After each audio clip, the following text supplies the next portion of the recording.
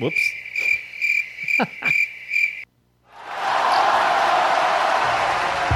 Ladies and gentlemen, welcome to Silver and Gold!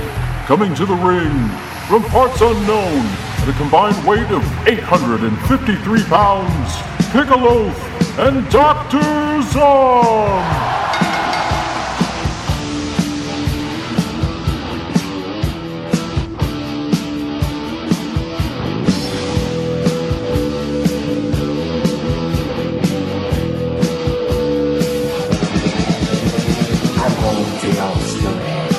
You don't wanna be at.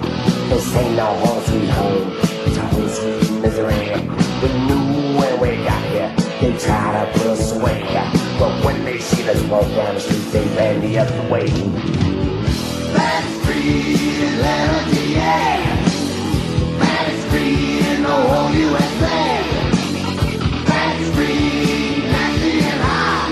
The further can block you in, the better it got. Oh yeah, Silver and Gold is back, baby. Long 4-day hiatus. Wait, what? This is The Loaf, and with me, Dr. Zom. Well, wait a minute. I'm typing something about Lemmy. Lemmy? And I'm typing something about wanting to dirty somebody's shirt. How are you, sir?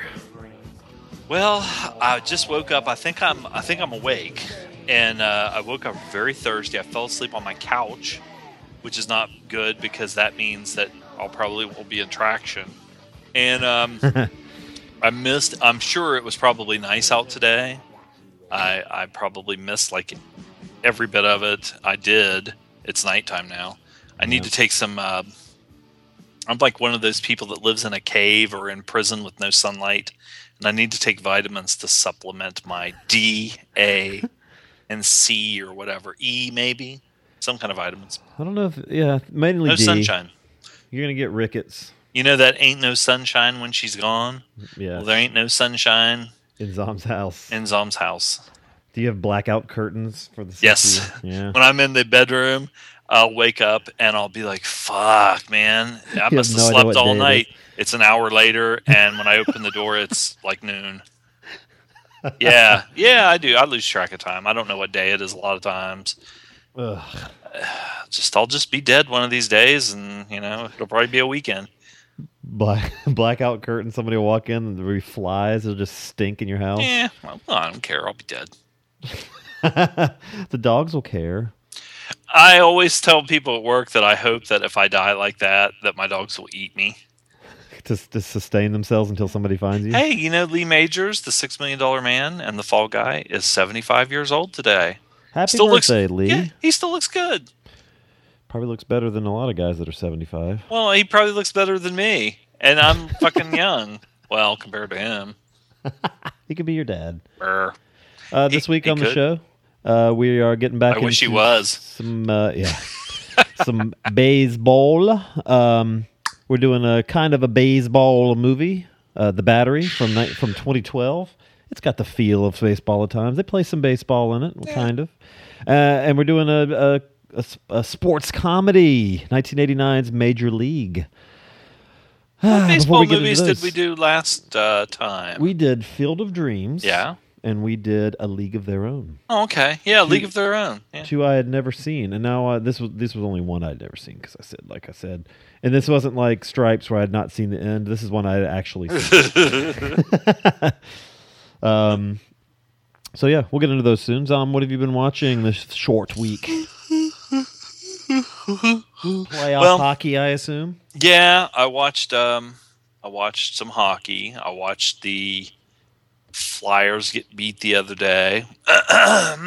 Watched some Penguins and Blue Jackets, which looks like the Blue Jackets are not. It's not looking good for either of our teams. Ooh. How about them Hurricanes? Ooh. It won't be over till they clear their name, and they better start clearing it. But okay, that's it. Okay, Morgan Spurlock has a new show on CNN. I've been seeing commercials for it. but I didn't know what it was. And it's like every show is an hour documentary on something. Uh-huh. I watched one which had to do with the legalization of marijuana, and he gives like both sides.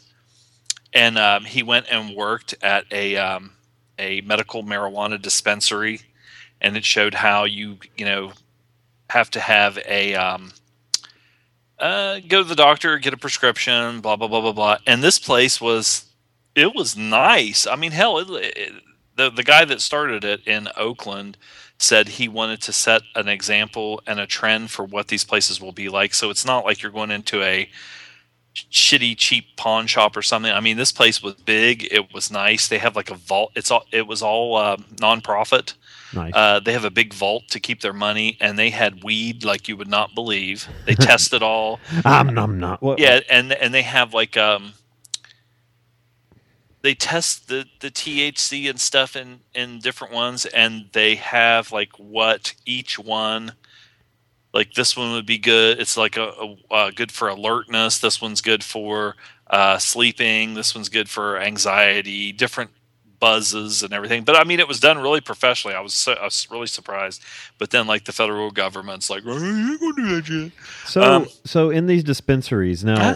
when you buy weed from a buddy or on the street or whatever, Yeah. that weed probably comes from like Mexico. And I actually know people that have like longtime pot smokers that stopped because they believed that they were supporting the whole cartel thing of Mexico and everything. Yeah, I don't know if they go into it at all in that, but where do they get it. Where does it come from?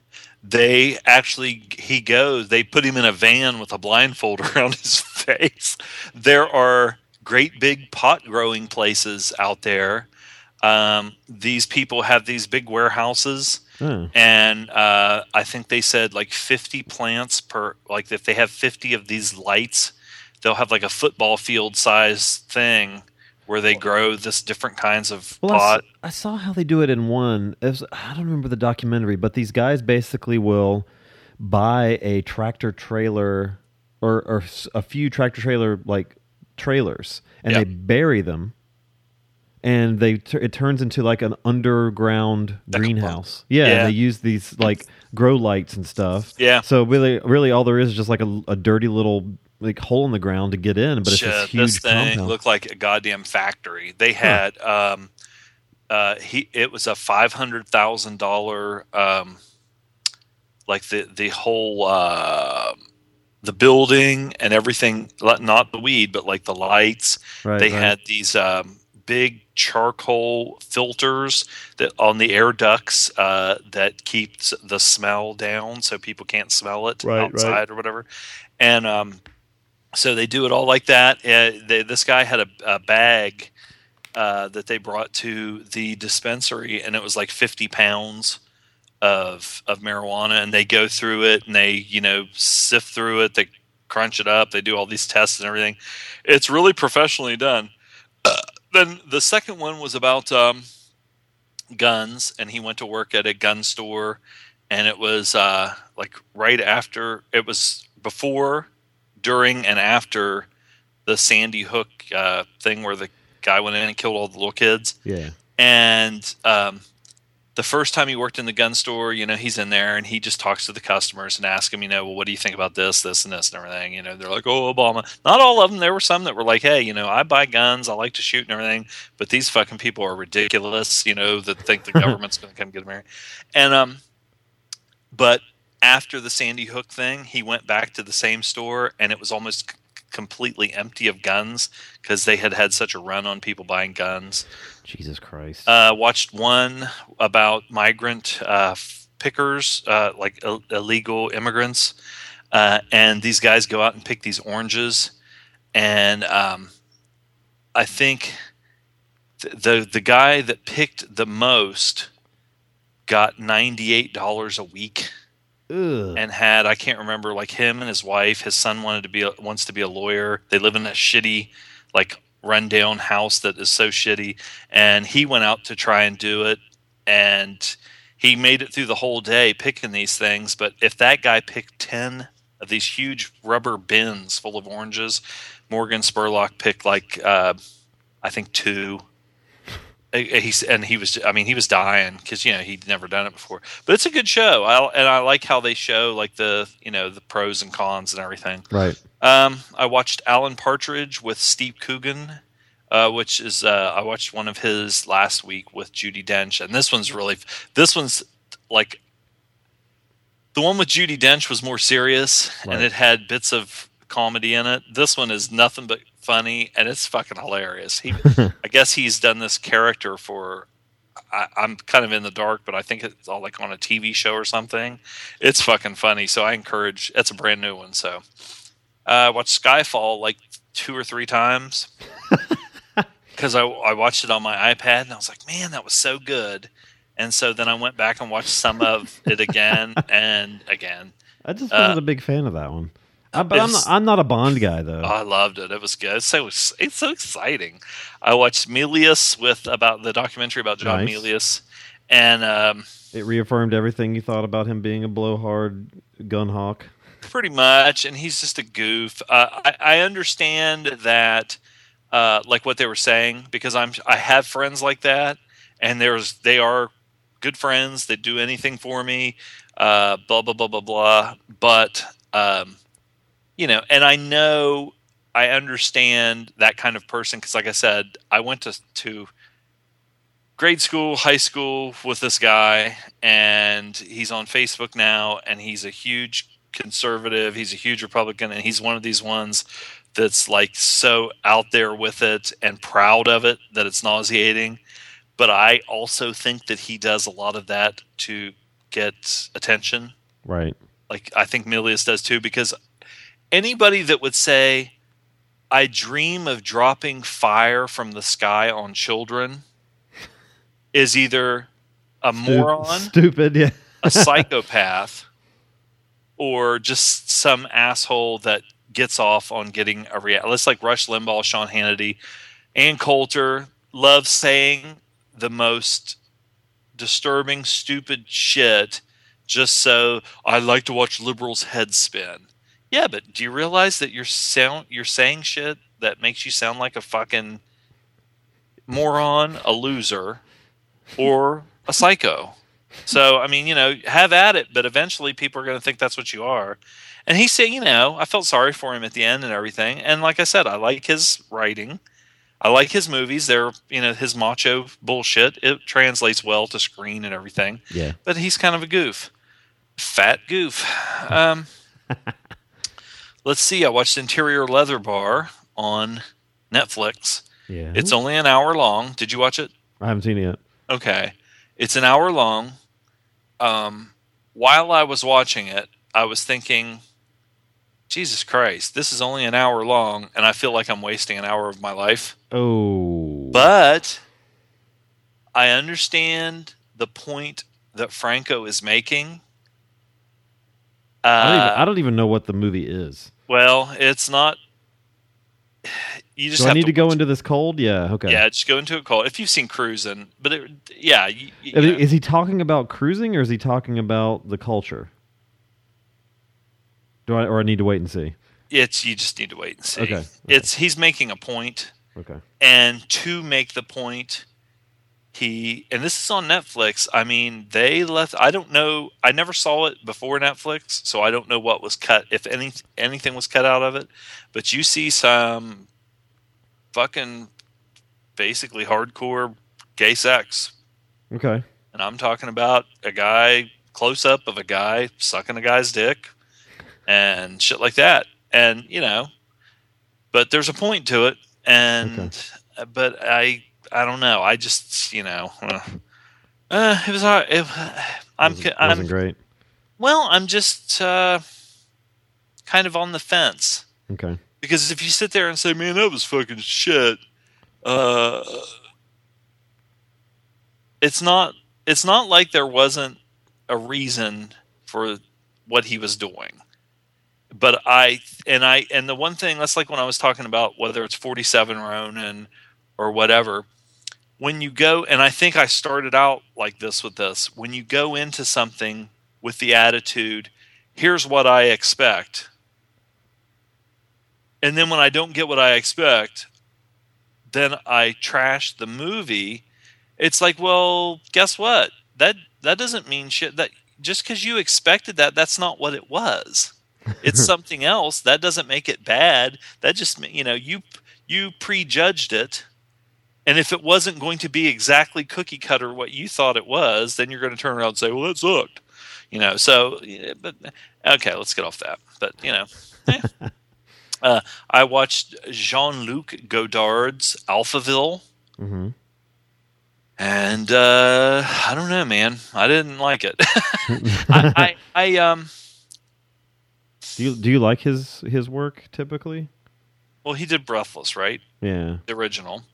I like that. Did he do Jules and Jim? Is that him? I don't know.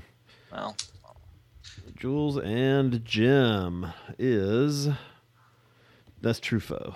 Okay, that's Truffaut, but I didn't like that. Okay, but anyway, Godard.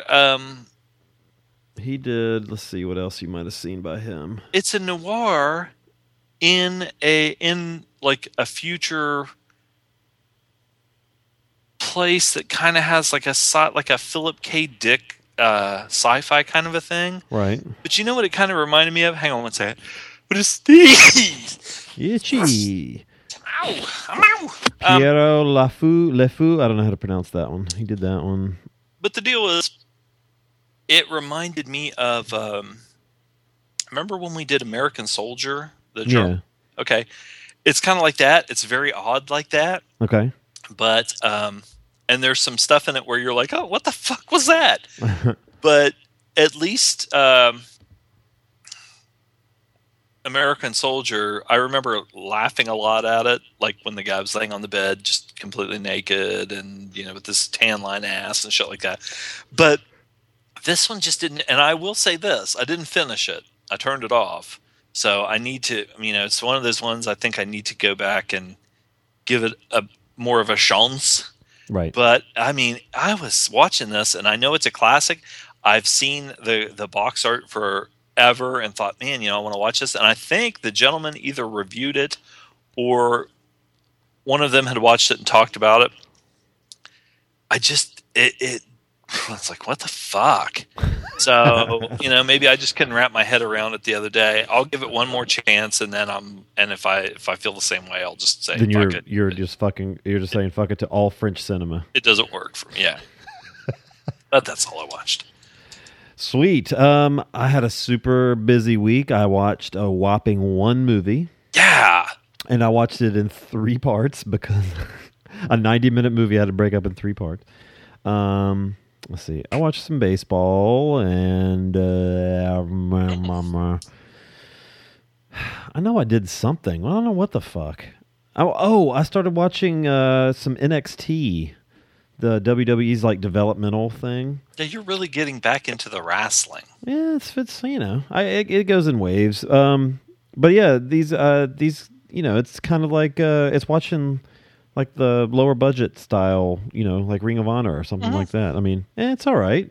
I watched like a pay-per-view or something from last month, and it was like Cesaro, the guy who's getting a big push now, and this guy that actually Jim Cornette has talked a lot of shit about before, his name's Sami Zayn now. I don't know his real name, but he used to be a luchador named El Generico. And Cornette just has talked more than once about how stupid the gimmick was and that he never talked. And he's like, it's a white guy with red hair. He doesn't say anything, and he's a luchador named El Generico.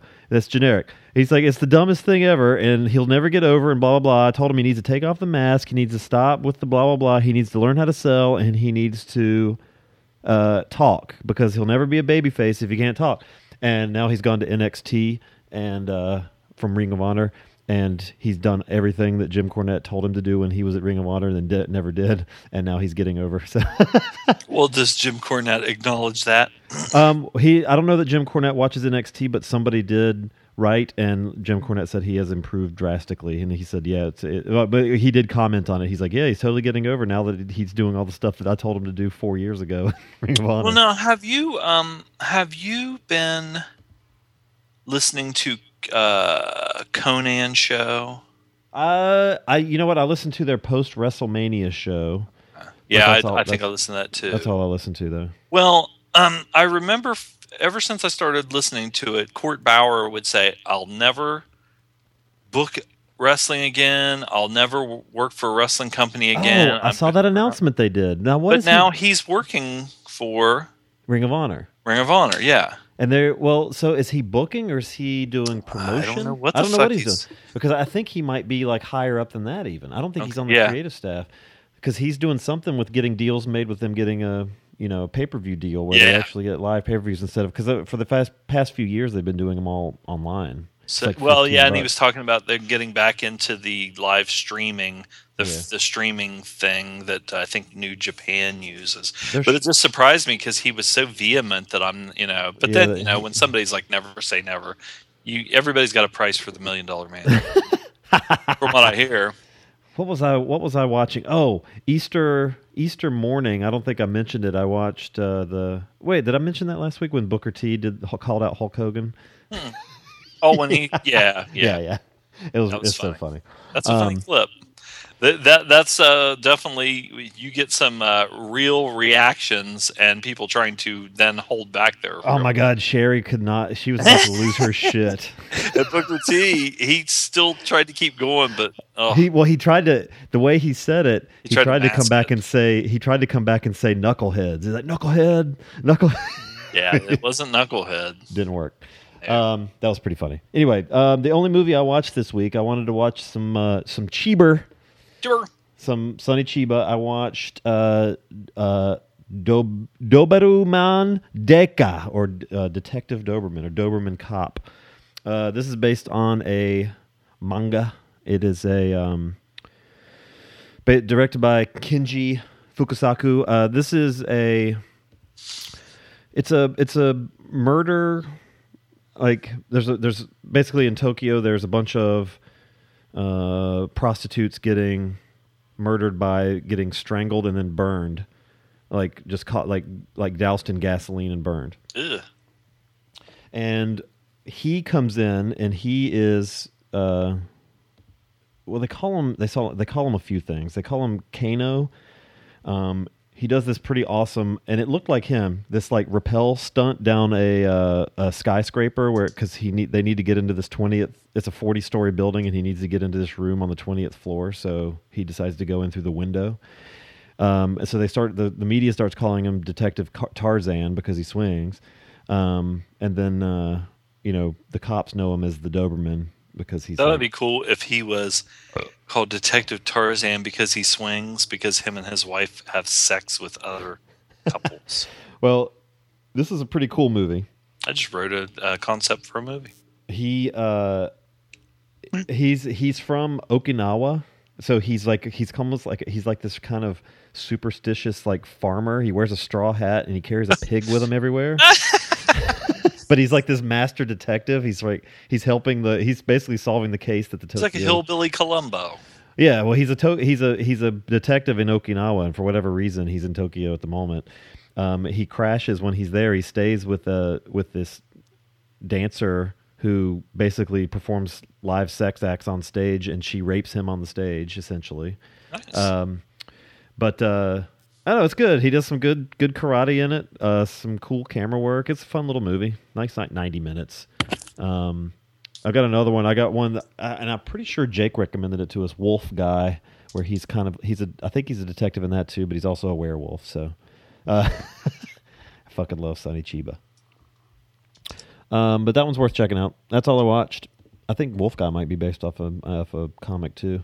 Wolf Guy is pretty fucking funny because yeah, okay. And his eyebrows are out of fucking control. They're the only part of him that looks like a werewolf.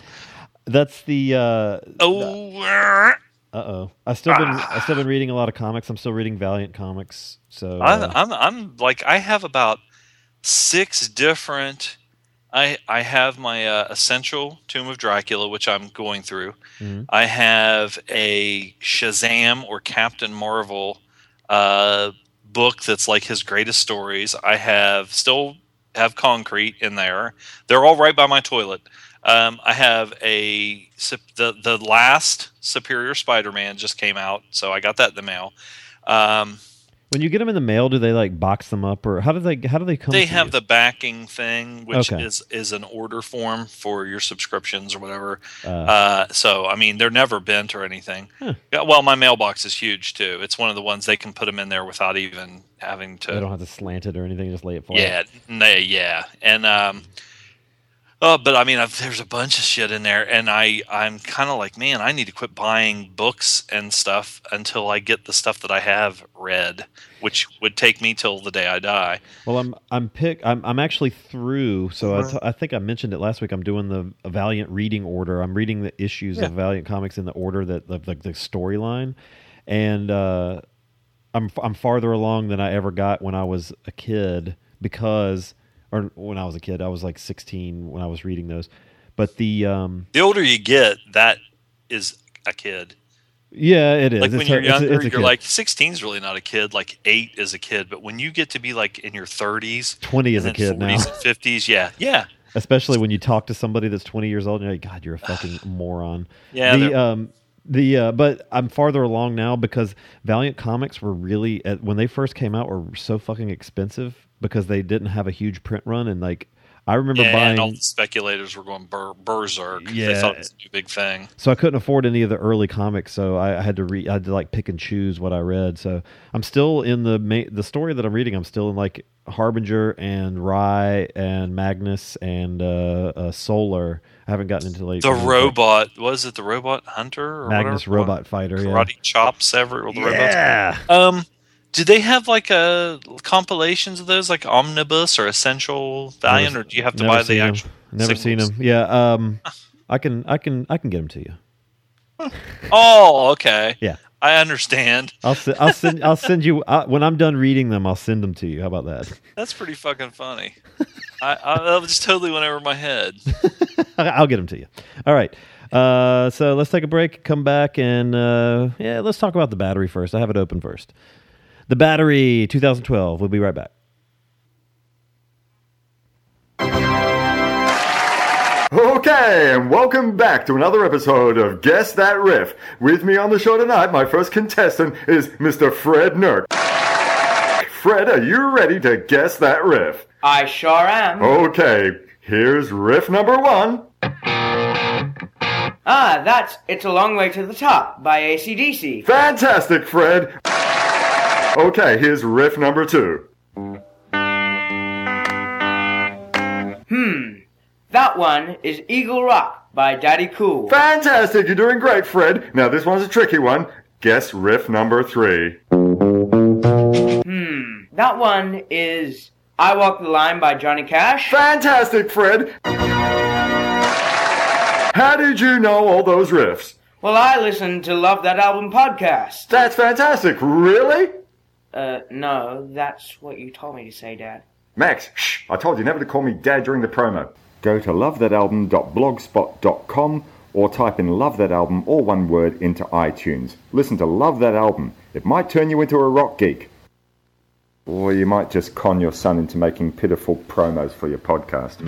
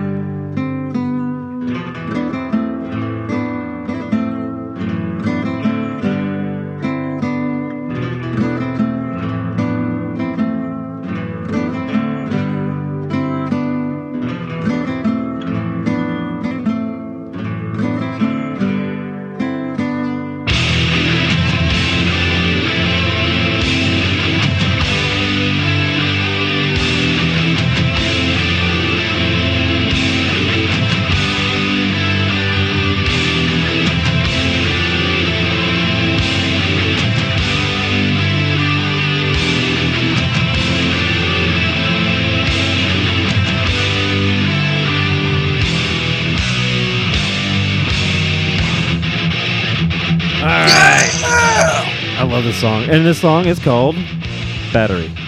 All right. Did you know that the Columbus Blue Jackets came back from a 3-0 deficit to win 4-3 in overtime. Yay! The Blue Jackets. Jacobs.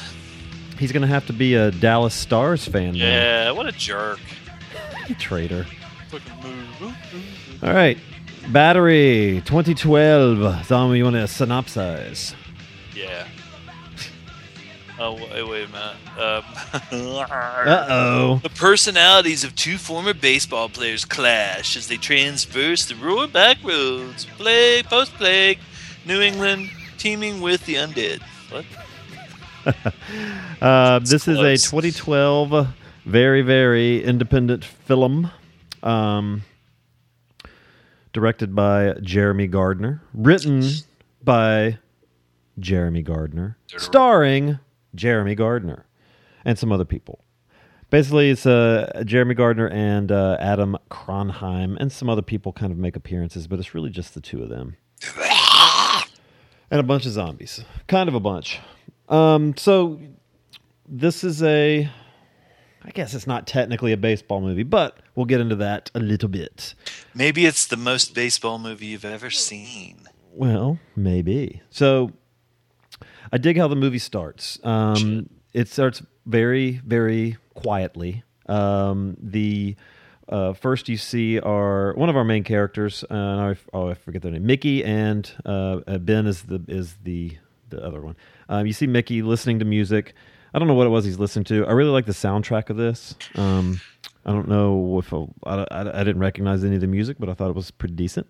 But Mickey's kind of in his own head. He's got this, cool retro headset and a fucking very let's see. Didn't really make sense to be carrying a Discman around, but Yeah. He's basically hoarding batteries wherever they go. And well, if you think about it, I mean, in a situation like that, I mean, would you be probably wouldn't have access to a computer, and even if you did, if the shit had went down, yeah, I guess you probably couldn't charge it. I don't know that they have. They don't seem to have electricity anywhere, but yeah. So this is you don't learn this at first, but this takes place after. It's got to be a few, maybe up to a year. It's more than 3 months, maybe less than a year after some sort of outbreak, and basically there's humanity has exited stage left. Yeah, the Taco Lips has arrived. Have you broken your vow? What? No, I haven't. I have not been to Taco Bell in 2 weeks at least. Well, so. I was there today, so.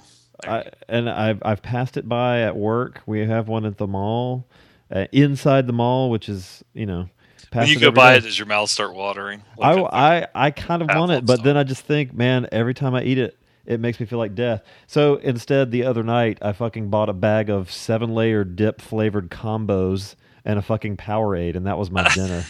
And I felt like shit after that too. So I just treat myself poorly.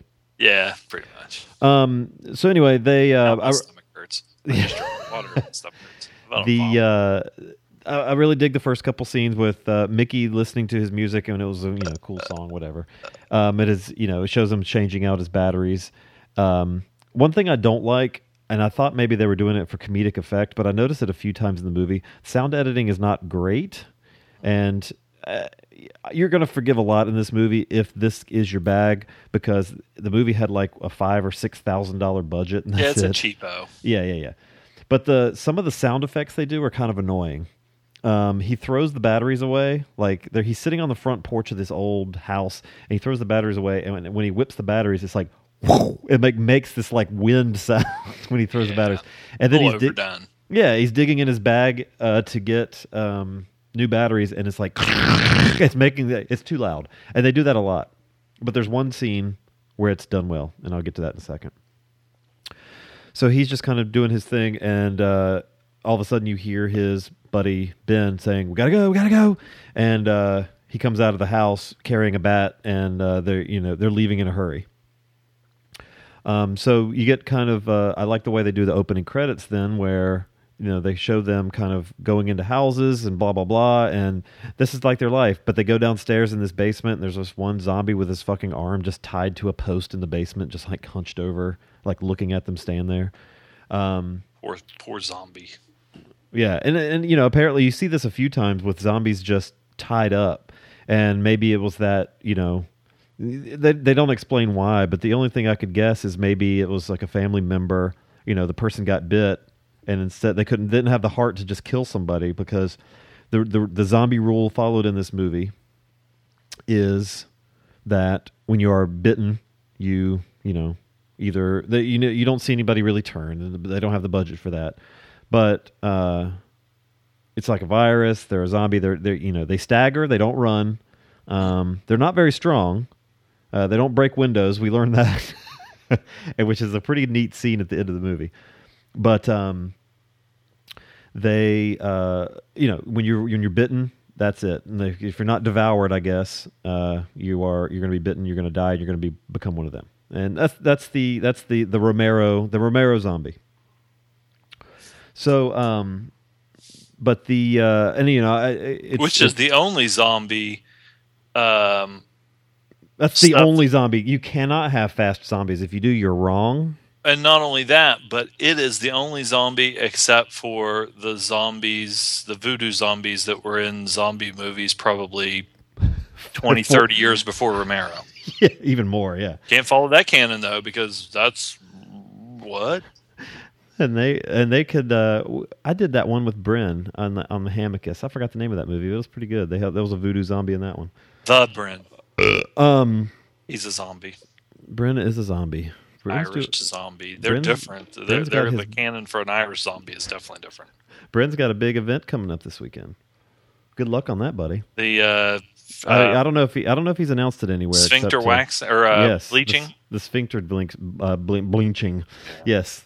Speaking of which, that Easter egg photo I sent to several people. That was pretty funny, with the dude's very clean butthole in the eggs. Well, that's your opinion. What? So, but yeah, back to the zombies being tied up. The only thing I could guess, and they don't get into it at all. You're not given any backstory of this in this movie, and you're not given, really it's a slice of life. It's these guys across maybe a week or two, and but the only thing I could guess maybe is that the person, maybe their family member was bitten and they didn't have the heart to just shoot them, so they tied them up because they knew it was going to happen, just so they could get away or whatever. Well, would you rather not just? I mean, I don't know. My luck would be I'd shoot them and then they'd find a cure the next day. Yeah. But that's kind of like if you did your family members on life support and you pull the plug and then they say, hey, we found a cure to cancer. Yeah. Whatever. It'd be hard pulling that trigger. That's why it's good not to be close to anybody. It's true. Then you can just pull the trigger and you don't give a shit. Pull your own trigger, black out the curtains, nobody will ever know. Yeah. Let your dogs eat you. Long, slow, boring death. Life is a flat circle.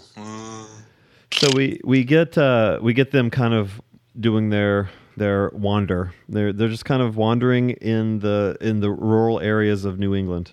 We learn later that they're in Connecticut, but they don't say that at first. They kind of have the perfect life, sort of. Oh yeah, I mean they've moved out here because, and they kind of do this, and this at times has a feeling like the show Walking Dead, if you've watched that, where the zombies are not the.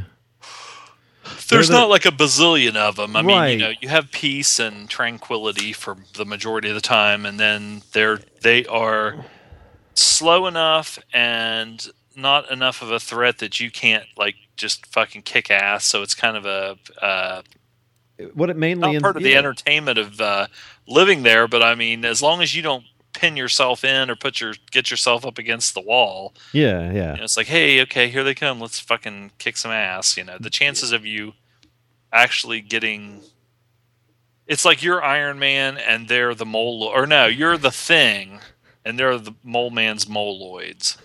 Unless you're really stupid, you should be able to just, or maybe there's like 10,000 moloids. You're the one man gang and they are They are the Mulkeys. Yes, like a shitload of Mulkeys. Yeah, exactly. But it kind of shows them wandering around, and they stop, and we learn that they are, I guess they say professional baseball players. They, I guess, minor league. I don't know. Maybe it's an independent league. They don't really get into that. But it's like Pittstown. They're the Pittstown something. They both have, and they were teammates. Ben, the guy with the big hillbilly beard. That he's played by Jeremy Gardner. That's the director of the movie. He plays the catcher. And is he a slacker or a hipster or both? I think this movie's it's a hipster movie, Yeah. honestly. I think it's a hipster zombie movie. Yeah. Which I think maybe if it wasn't as hipster as it was, and the music kind of speaks to being a hipster film like style as well. But I think if I have my biggest complaint of it, as far as like thematically, would be that I wish they were a little more reverent to baseball, because I like the touches of baseball stuff they have, but it really seems more like a distraction instead of like what these guys are, instead of their life. And they're professional baseball players, so if anybody that follows baseball, you'll learn eventually that baseball players have very odd habits, they're very superstitious, and I would have liked to have seen more of that. Would it have been better if it was James Earl Jones and Kevin Costner walking around on this shit? That would be cool. Even though, that I've said on the show before, James Earl Jones is not a fan of baseball. That's true. And I just watching The Sandlot, he's in that too, and I was just I was like, oh, there he is. He doesn't even like baseball. He's a fan of getting a paycheck. Yeah, I would. He looks like he eats well too. Fatso. Fucking fat ass. So they should have had him actually play Darth Vader. Do this rotund. No. I like James Earl Jones though. I do too. It's disappointing. He's got a big dick. With that voice of his, he at least has giant balls. Yeah, he's got like giant clackers. They have to be pumping all kinds of testosterone. I liked the scene when they're wandering around and they're hitting. They're at like a canal or something. It looks like, and Mickey is throwing up rocks for Ben to just hit with his baseball bat. Ben carries this wooden baseball bat around, and he's hitting rocks into the water. Totally made me think of, and I used to get in trouble for it. I had this little Louisville Slugger when I was a kid, and I fucking loved hitting rocks with it. But it ruined the bat because it was always putting little nicks in it everywhere. Would that be a Louisville Slugger? A Louisville. Yeah, because everybody always says Louisville, but nobody there says Louisville. What does Sammy say? Louisville. What does Cornette say? Does he say Louisville or does he say Louisville? I don't even know. I think he says Louisville, but he. Now, and I grew up in Louisville, which is Lew. Anyway, yeah, I ruined that fucking bat, and my parents are pretty cheap. I never had a lot of stuff. I still have the baseball glove from when I was a teenager. If that says anything, I should get a new one. It doesn't really fit me anymore. I ruined that bat hitting rocks. But my dad brought home this big gold, not gold. It was more like bronze color because it was old. I don't know where he got it, but it was a big gold aluminum softball bat. That thing was gigantic, but it was so lightweight, and I could fucking wail on the rocks with that one, and they never messed up that bat. I hate that sound though. Yeah, the aluminum bat game, sounds terrible. Ping. Ping sounds terrible. The wooden bat sound is hard to recreate. The ping is terrible. Yeah, and they're dangerous.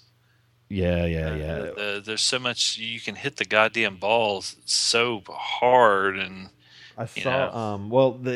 I had this little. It was a base. Well, it was the size of a baseball, but really it was made out of like foam rubber. It was very bouncy. Man, I could fucking hit that like major league home run distance with that softball bat. It was amazing because we had a pasture. We had horses growing up.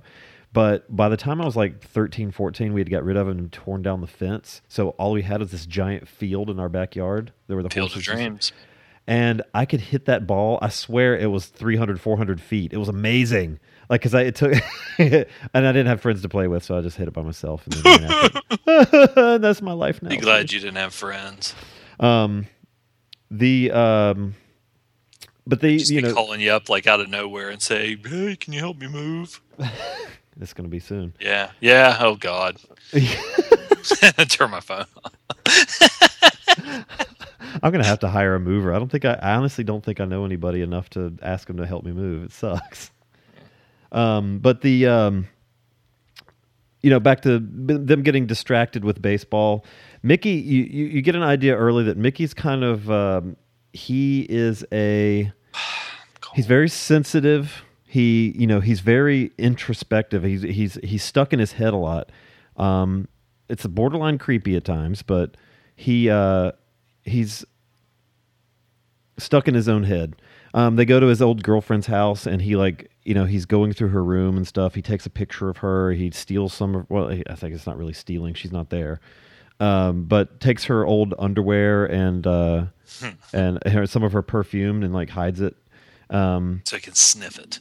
And he is the emotional pitcher. That was his role on the team. That was his position. Then you have Ben, who is kind of a slob. He is the more logical of the two. He's kind of. He is an asshole. He's a real jerk to Mickey a lot of the time, but he's very aggressive, and he's always searching for the next tool. He's always he's at the front of the line of them, looking for the next, the supplies, that sort of thing. But he's always shit talking Mickey, and he's having Mickey pitch for him when one night. Which this is the other sound thing that I liked was the pop of his mitt. They're in the woods, and the sound editing is really good here because it's almost like a gunshot. So Mickey's throwing the pitch, and it's it hits Ben's mitt, and it's and it echoes through the woods. It's a great sound. I mean, it's stuff I love seeing guys play catch in movies and stuff. It's just it's a very nostalgic kind of thing.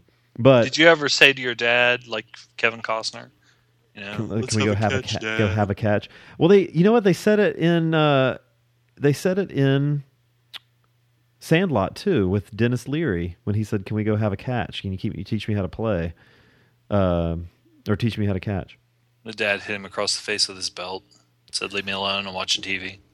Pretty much. Oh, wait, that was me, what? not the movie. But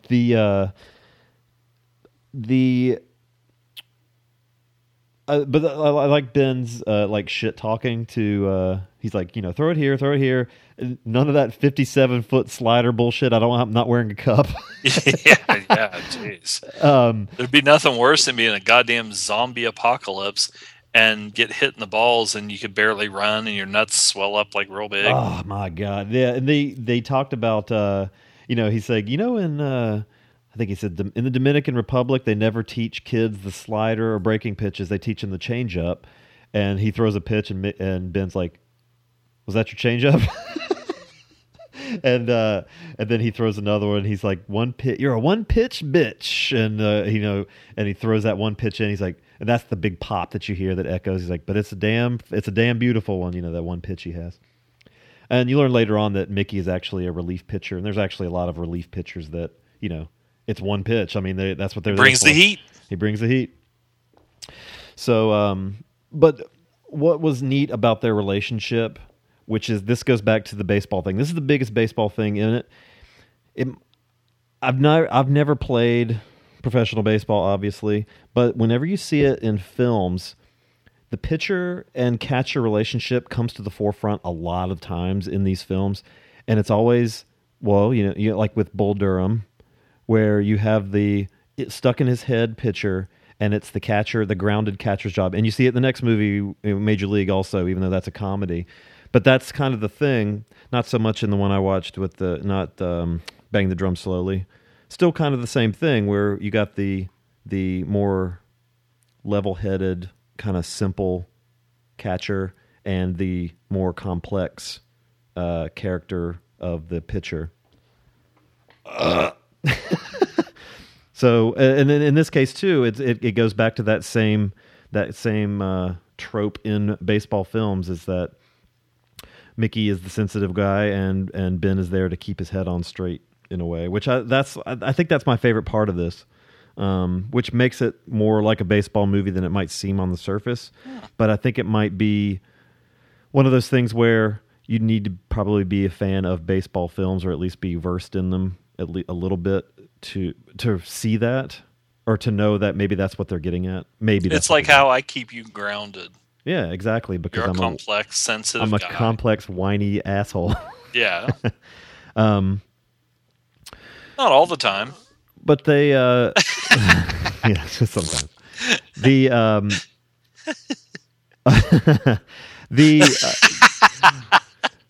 kind of go through their moments of tension, getting along.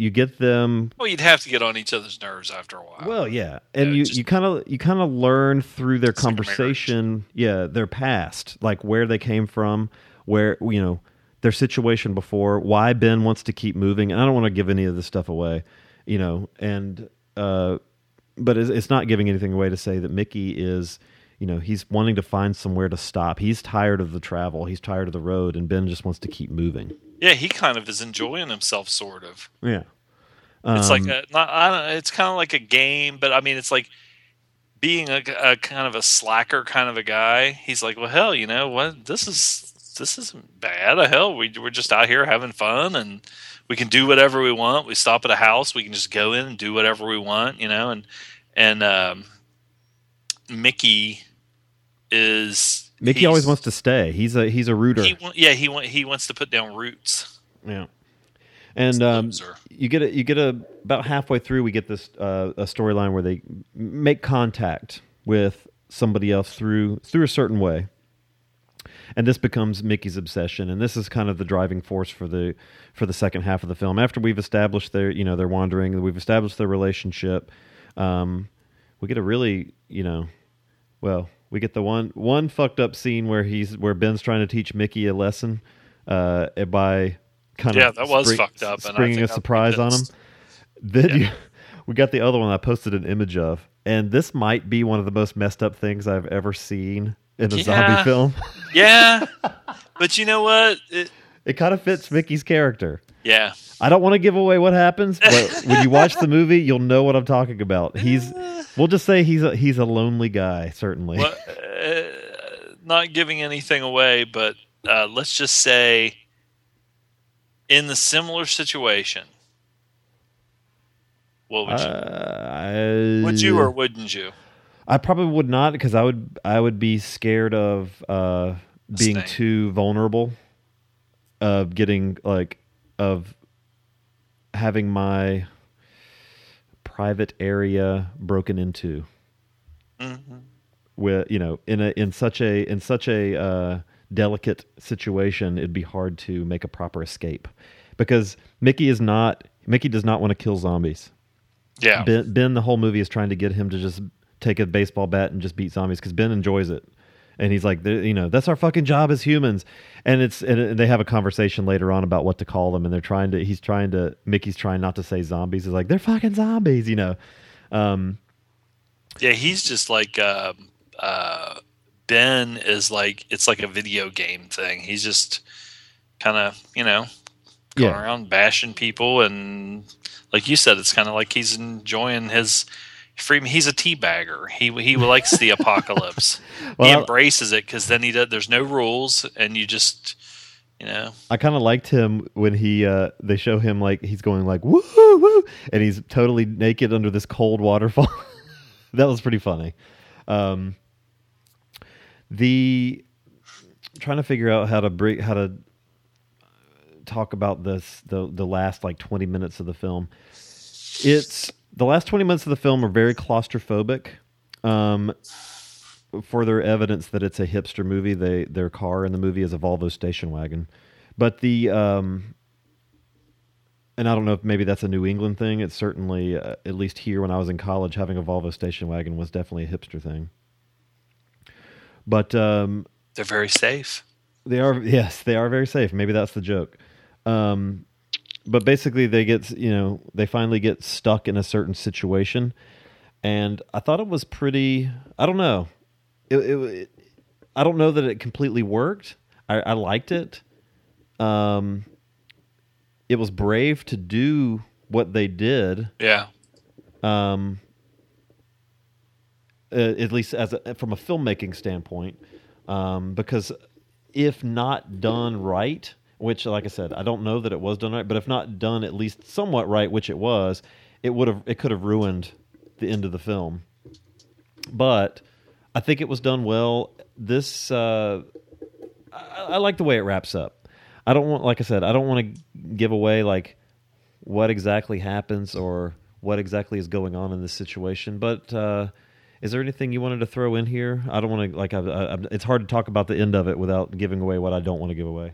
Yeah, but I like you said, I like the concept, and it's a low budget movie and these guys, I give them props for putting this together and everything. Sure.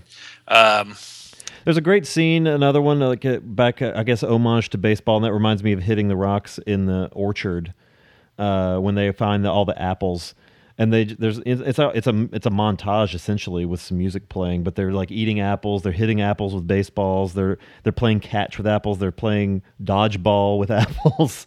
It looked pretty fun. They're just kind of being guys. They're napping in the grass. They got their team hats like over their faces. That was a nice moment. Yeah, but I mean, you covered it pretty well because, like you said, there's so much of it there's a final chapter of it that I don't even want to, you don't want to give away what happens and what's going on. But I always like in these movies where the people it just seems like they're out there and the only people they see are zombies. And it's almost like the Vincent Price movie or Charlton Heston, Omega Man, where are we the last people on Earth? And then how they react to that, and or to when they find out that maybe not. Yeah, and going back to the Walking Dead thing, that's not a show that I've only watched the first like 5 episodes of that show. I don't know why I never got into it all that much. But the comic book I thought was phenomenal. I really liked that. And in the comic book, you get moments, you get touches of tension when somebody's trying to avoid zombies in some way or blah, blah, blah. But the zombie moves that are done well, and everybody says this, that the zombie moves that are done well are the kinds that show the zombies are the driving force, and the theme of the story is either the human relationship or the survival, the like post-apocalyptic, like what are we going to do next kind of moments, as opposed to, let's kill zombies and let's show gore and that stuff like that. And then there's a place for that, but the better ones are the ones that, maybe it shows mostly the people, and the zombies are just, they're there, but they're in the background, they're waiting, but it's not not just all about that. It's right. More of kind of a character study, and I liked that these two guys were different, that one of them is like, okay, maybe it's sucky at first and then we got used to it, but now, I just want to have a home. Yeah. And but Ben, it's like they have set up these certain rules, and one of the rules is you can't stop.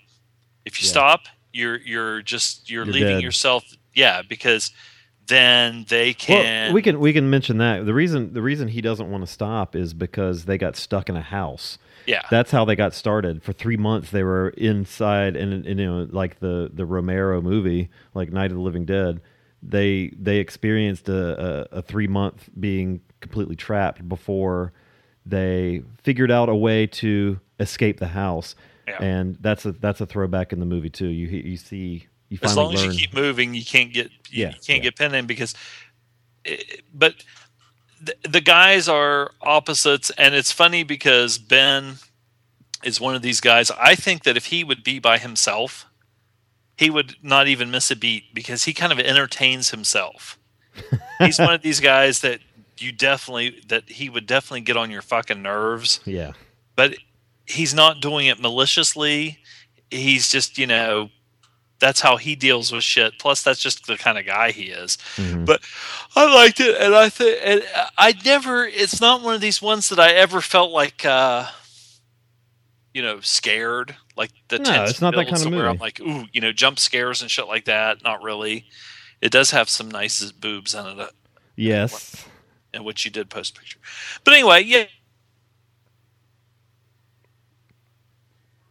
I think I just lost you a little bit.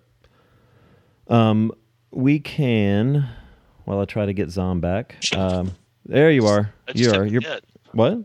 Oh, I had my hands behind my head and my fingers slipped or something. Oh. Whatever, doesn't matter. We can get our ratings here. I was I don't know. You said that you liked it. I think I might have still been surprised by it. With a $6,000 zombie movie, you expect some. I've seen some turds, and this is not a turd at all. It's a solid little movie. The indie feel of it might kind of rub some people the wrong way. The hipstery kind of feel of it. But I had fun with it. I give it like a 7.25. It was a nice, solid little movie. I'd watch it again.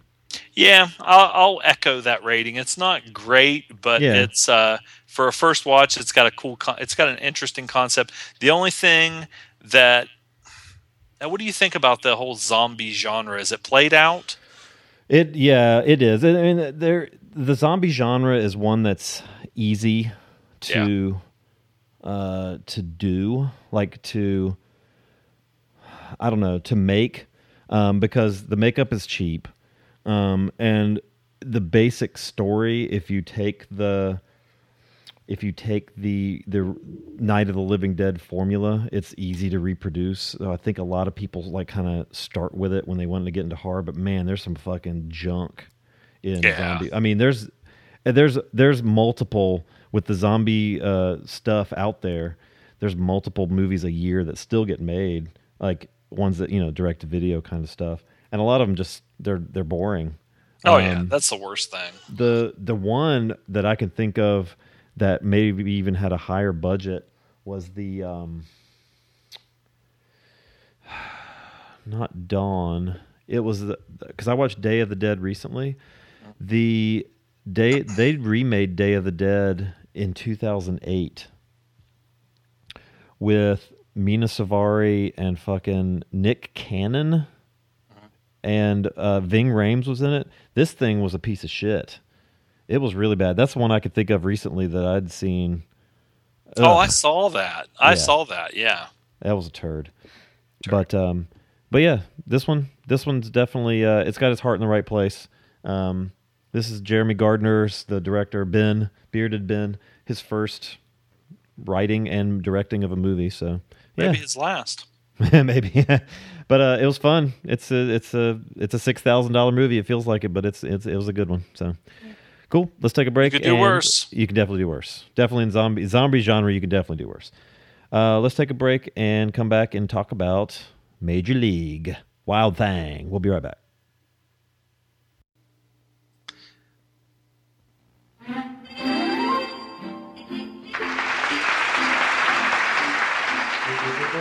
Son, it's time we have a talk.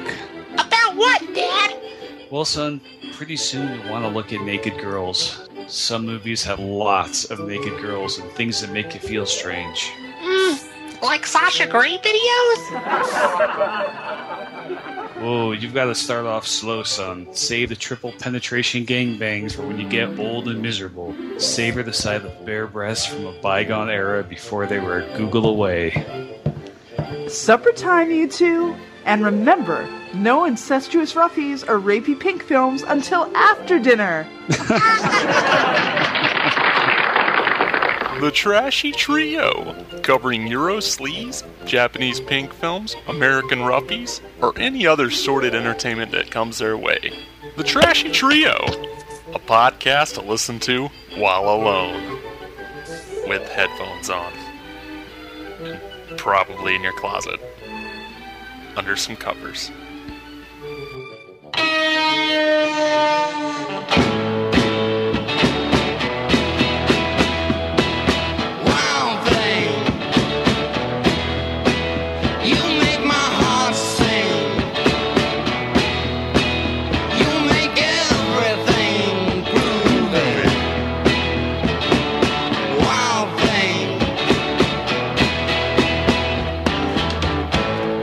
Wild thing, I think I love you. But I wanna know for sure. Come on. I almost impulsively went online and bought a Wild Thing T-shirt after watching this time. I might still do it anyway. All right, Major League 1989. The new owner of the Cleveland Indians puts together a purposely horrible team so they'll lose and she can move the team. But when the plot is uncovered, they start winning just to spite her. Fuck them.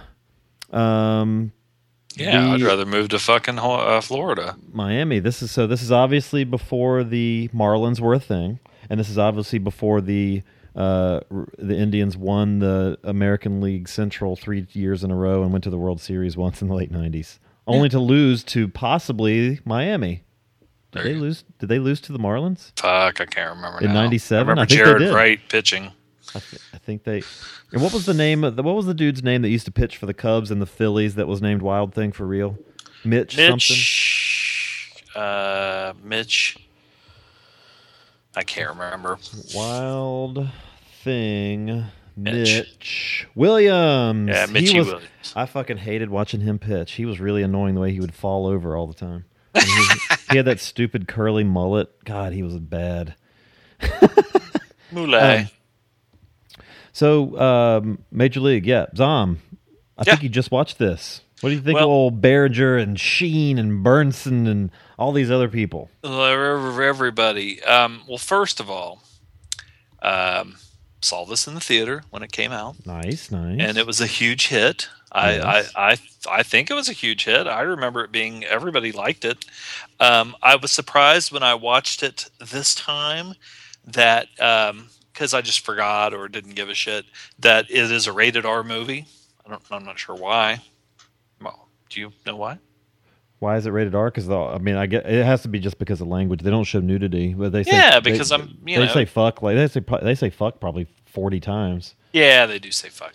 In the 1997 World Series, the Florida Marlins oddly did beat the Cleveland Indians, and then dismantled their entire team the very next year. Yeah, like that. Well, they've done that twice now. Yeah. But anyway, enough of this baseball talk. Let's get to Major League. This is when Charlie Sheen was still riding high before he became like a really embarrassing, old, ugly, fucking goof.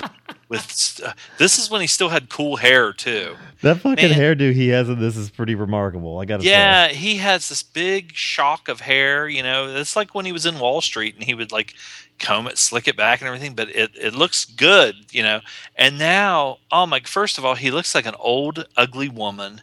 And he has his hair, like even when he was on that 2.5 Men, he has this haircut that I think he thinks it makes him look young, but it just looks stupid. He's such a fucking douche, man. He's the one that, like in the Milius documentary, is like, Milius came up and he said, my dream is to drop fire from the sky on children.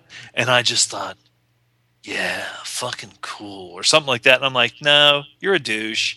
And he's a douche. You are a fucking goof. I mean, I liked Charlie when he was in Platoon, when he was in Wall Street, when he was in this. Yeah. I mean, he was, up and coming, and he was cool. Well, he turned into a fucking goof. Now, Tom Berenger, I've always liked Tom Berenger. He was great in Platoon with Charlie Sheen. So this is a A reunion. Reunion. I liked him in Dogs of War. He was great in that. He's a sniper. The Substitute. Tom Berenger is a legend. Was he in the Substitute? Was that him, the Substitute? Yes, Yeah. and the first Substitute, and he was great in The Big Chill, where he kind of played like Tom Selleck. It was funny. Anyway, Eddie and the Cruisers.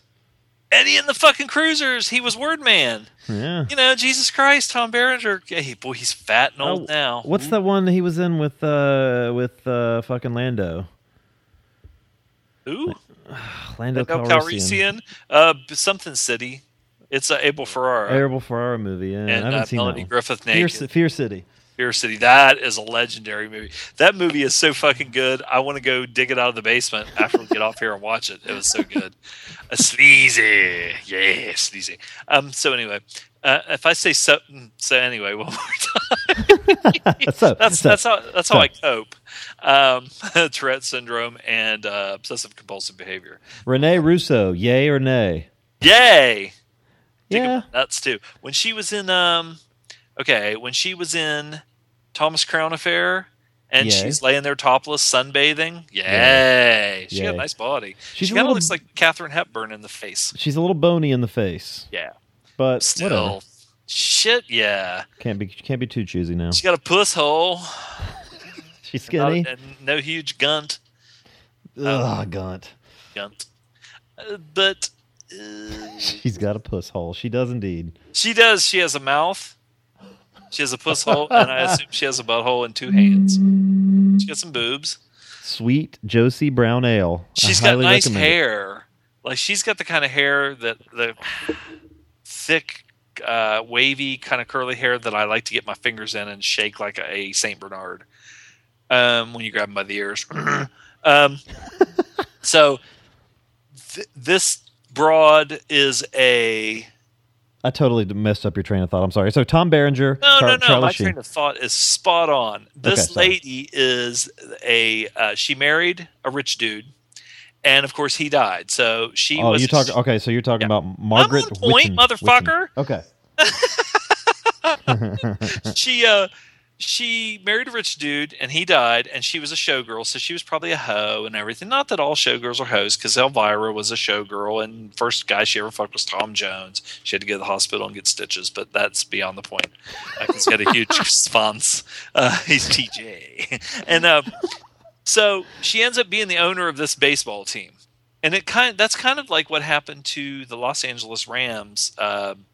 Georgia Frontieri or whatever married this old fucking dude, and she was this model or whatever. I can't remember what she was, but she ended up owning the Los Angeles Rams. Well, this chick ends up owning the Cleveland Indians, and she has really no interest in baseball. It's kind of like a business thing, and she just fell into it, but she's a bitch.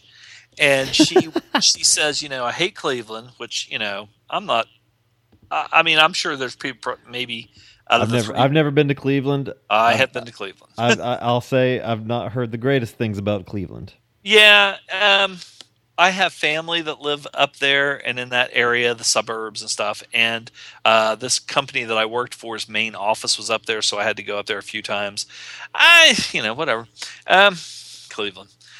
I grew up like a lot of the people in my family. Our two teams were the Pittsburgh Pirates, which, because that's where I live now. I live an hour and a half from Pittsburgh. That's the local team. But also the Cleveland Indians, because I had family that lived in Cleveland. So the Indians, they say in this movie, still have not won the World Series since 1948. Right, and still and they hadn't even been to the playoffs in 40 years in this movie. But they had been after, now they have. But when's the last time the Pirates won the World Series? Do you know?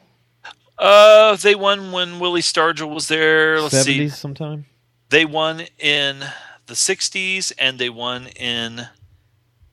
Okay, they won when Mazeroski was there in, I think, can't remember what year it was, in the 60s. Then they won when Clemente was there, and then they won again. Yeah, when Willie Stargell and them were there with the We Are family. The stars on the stars in their hats and everything. Yeah, they wore the old school hats. The can't remember. They look like old Abner Doubleday hats. Yeah. Anyway, and back their to the crappy uniforms look like Cleveland Indians. softball uniforms. Those were bad. Yeah. So back to the crappy Indians. She decides that she is going to. The only way they have a contract with the city of Cleveland that they'll stay there and blah blah blah blah blah. But the only way that they can move the team, which she wants to, and she has a buyer or not a buyer because she is the owner, but this a deal Miami. in place to build a stadium, a 63,000 seat stadium in Miami. Right. And so she's like, fuck, yeah, let's go there. Now, they want to assemble a shitty team, the shittiest team they can, so they'll come in last place and attendance will be horrible. And if it goes below a certain point, then the league will let them move. 800,000, I think they said. Yeah. So they assemble this team, which is funny. It's they're like old either has-beens or never was-beens, and Willie Mays Hayes is like he doesn't even get. He's never been anywhere. Yeah, he's never done anything, which is Wesley Snipes. Now this is cool because this is Wesley Snipes before he became, got on steroids and became a faux karate master action star, which I like him as that. But I'm just saying he was pretty funny back in these days. You have Corbin Burnson, who was pretty big on L.A. Law, which was a big show. And not only that, but the one thing I like about this is Charlie Sheen actually played baseball. You know what? This is his first big role in a movie, I think. Let's see. He was in a movie called Wildcats. No, Wesley Snipes. He was in a movie called Wildcats in '86 and another one called Streets of Gold. But was he big in it though? He's not. Doesn't look very high on the credits list. Nah, Woody Harrelson and it was him and Woody Harrelson and Goldie Hawn. He might have been high up in Streets of Gold, which is it was a football movie, high school football. Streets of Gold looks like I don't know what this movie's about. But this fucking definitely he is on showcases his talents in this. Yeah, he's funny. Now, Corbin Burnson and Charlie Sheen, at least those two. Now, I don't know about anybody else. Played baseball like in high school, maybe college. I don't know, but I mean, they look believable. Especially Charlie Sheen looks believable pitching because he was a pitcher one time. And yeah, he does. I noticed that because they don't. I was watching, which one was it I was watching? And somebody threw something. I was like, man, that looked like shit. Actually, one of the guys in this movie didn't look very good throwing. Was it James Gammon, the guy that's supposed to be? No, James Gammon was the coach. The one that's supposed to be like Gaylord Perry.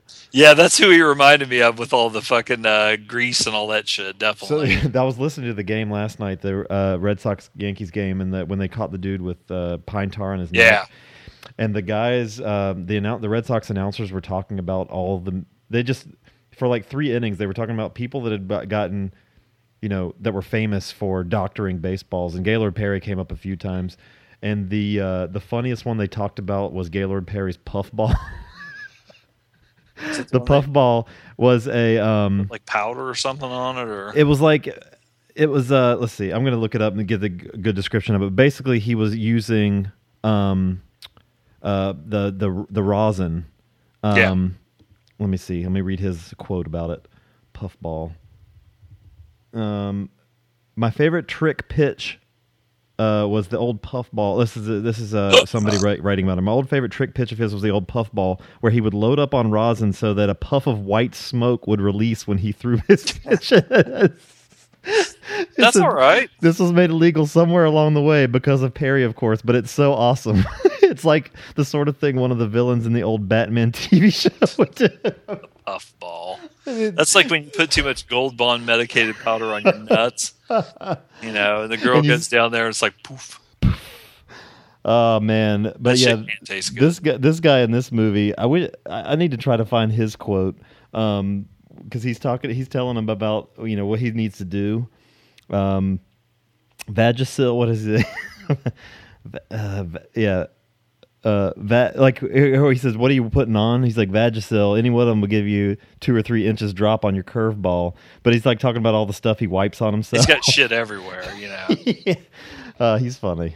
But the one thing about that is that when they do show him pitching, they don't show his full motion. They usually just They hide him well. Yeah, they come in close and so you don't see it. But there were, I remember when the Braves, when Ted Turner owned them and they were on TV a lot, they were picking up like old pitchers like that, Gaylord Perry, Phil Niekro, Terry Forrester. I mean, Al Raboski.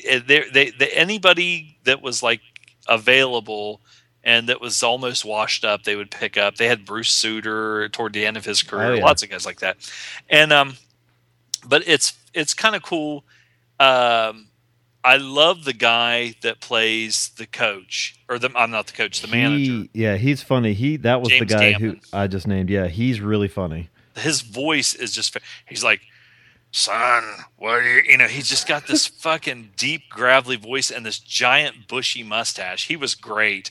Now, Corbin Burnson is a prima donna. Yeah. He's a holdover from the team. Like, they pretty much got rid of everybody else, but his contract, they couldn't get rid of him.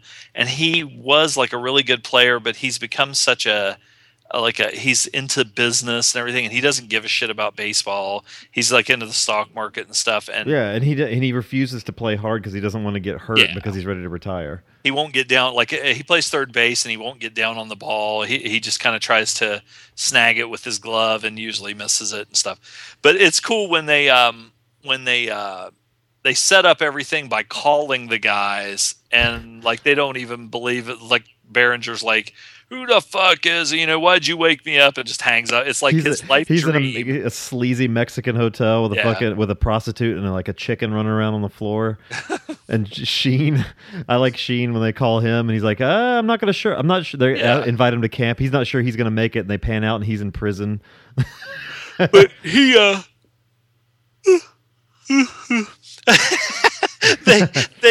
then when they all show up, it's kind of funny because when Wesley Snipes shows up, you have Burnson show up in this goddamn fancy ass, like old school. It looks like I don't know what kind of car it was, but it's something really super expensive because he has a nice contract. But then Willie Mays Hayes, who is Wesley Snipes, shows up, and it's a VW with like a Rolls Royce front end. It's a total piece of shit. Yeah, it's a VW Bug. It's got a Rolls Royce grill on top of the hood and these fucking giant wheels on. And I love what he says. He goes, "Get ready. I'm going to put on a hitting display." And they're like, who the fuck even is this guy? We didn't even invite him. And when he does his hitting display, I swear to God, he gets up there and he goes through all these gyrations and everything. And he looks great. I mean, his uniform's impeccable. He has like these white and black wingtip fucking cleats or something. They're ponies. Everybody's got like generic black shoes, and his ponies are almost all white, but they look like wingtip, like Yakuza or But when he gets up there, shoes. when he gets in the batter's cage, he goes through all the shit, and you're thinking, okay, man, he's gonna be impressive. And every time he hits the ball, it just goes straight up and hits the roof of the net. It doesn't even leave the fucking cage. And he has that perfect little like, like he's like, whoops, Well, Lou Brown, the manager, is they said he managed the Toledo Mud Hens for 30 years.